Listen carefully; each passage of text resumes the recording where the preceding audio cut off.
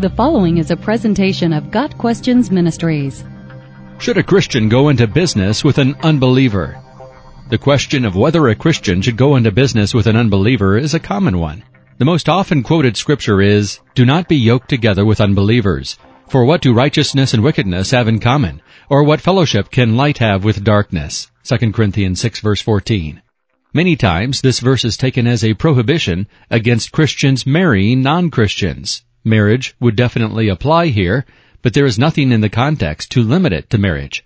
All types of unequal yokes are forbidden: marriages, intimate friendships, and in many instances, business partnerships. The command implies that a great difference exists between a believer and an unbeliever. Generally speaking, the motivations, goals, and methods of a Christian are incompatible with those of an unbeliever. Faith changes the character of a person. A Christian's highest ambition in life is to glorify the Lord Jesus and please Him in all things. An unbeliever is, at best, indifferent to such goals. If a Christian's methods and goals in business are identical to the methods and goals of an unbeliever, the Christian very likely needs to reevaluate and reconsider his or her priorities.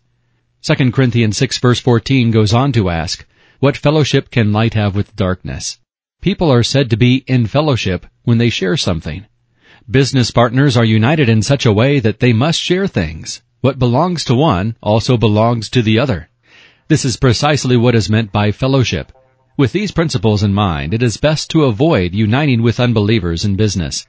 If a Christian is truly seeking to honor the Lord through the business, conflict with the unbelieving business partner is unavoidable.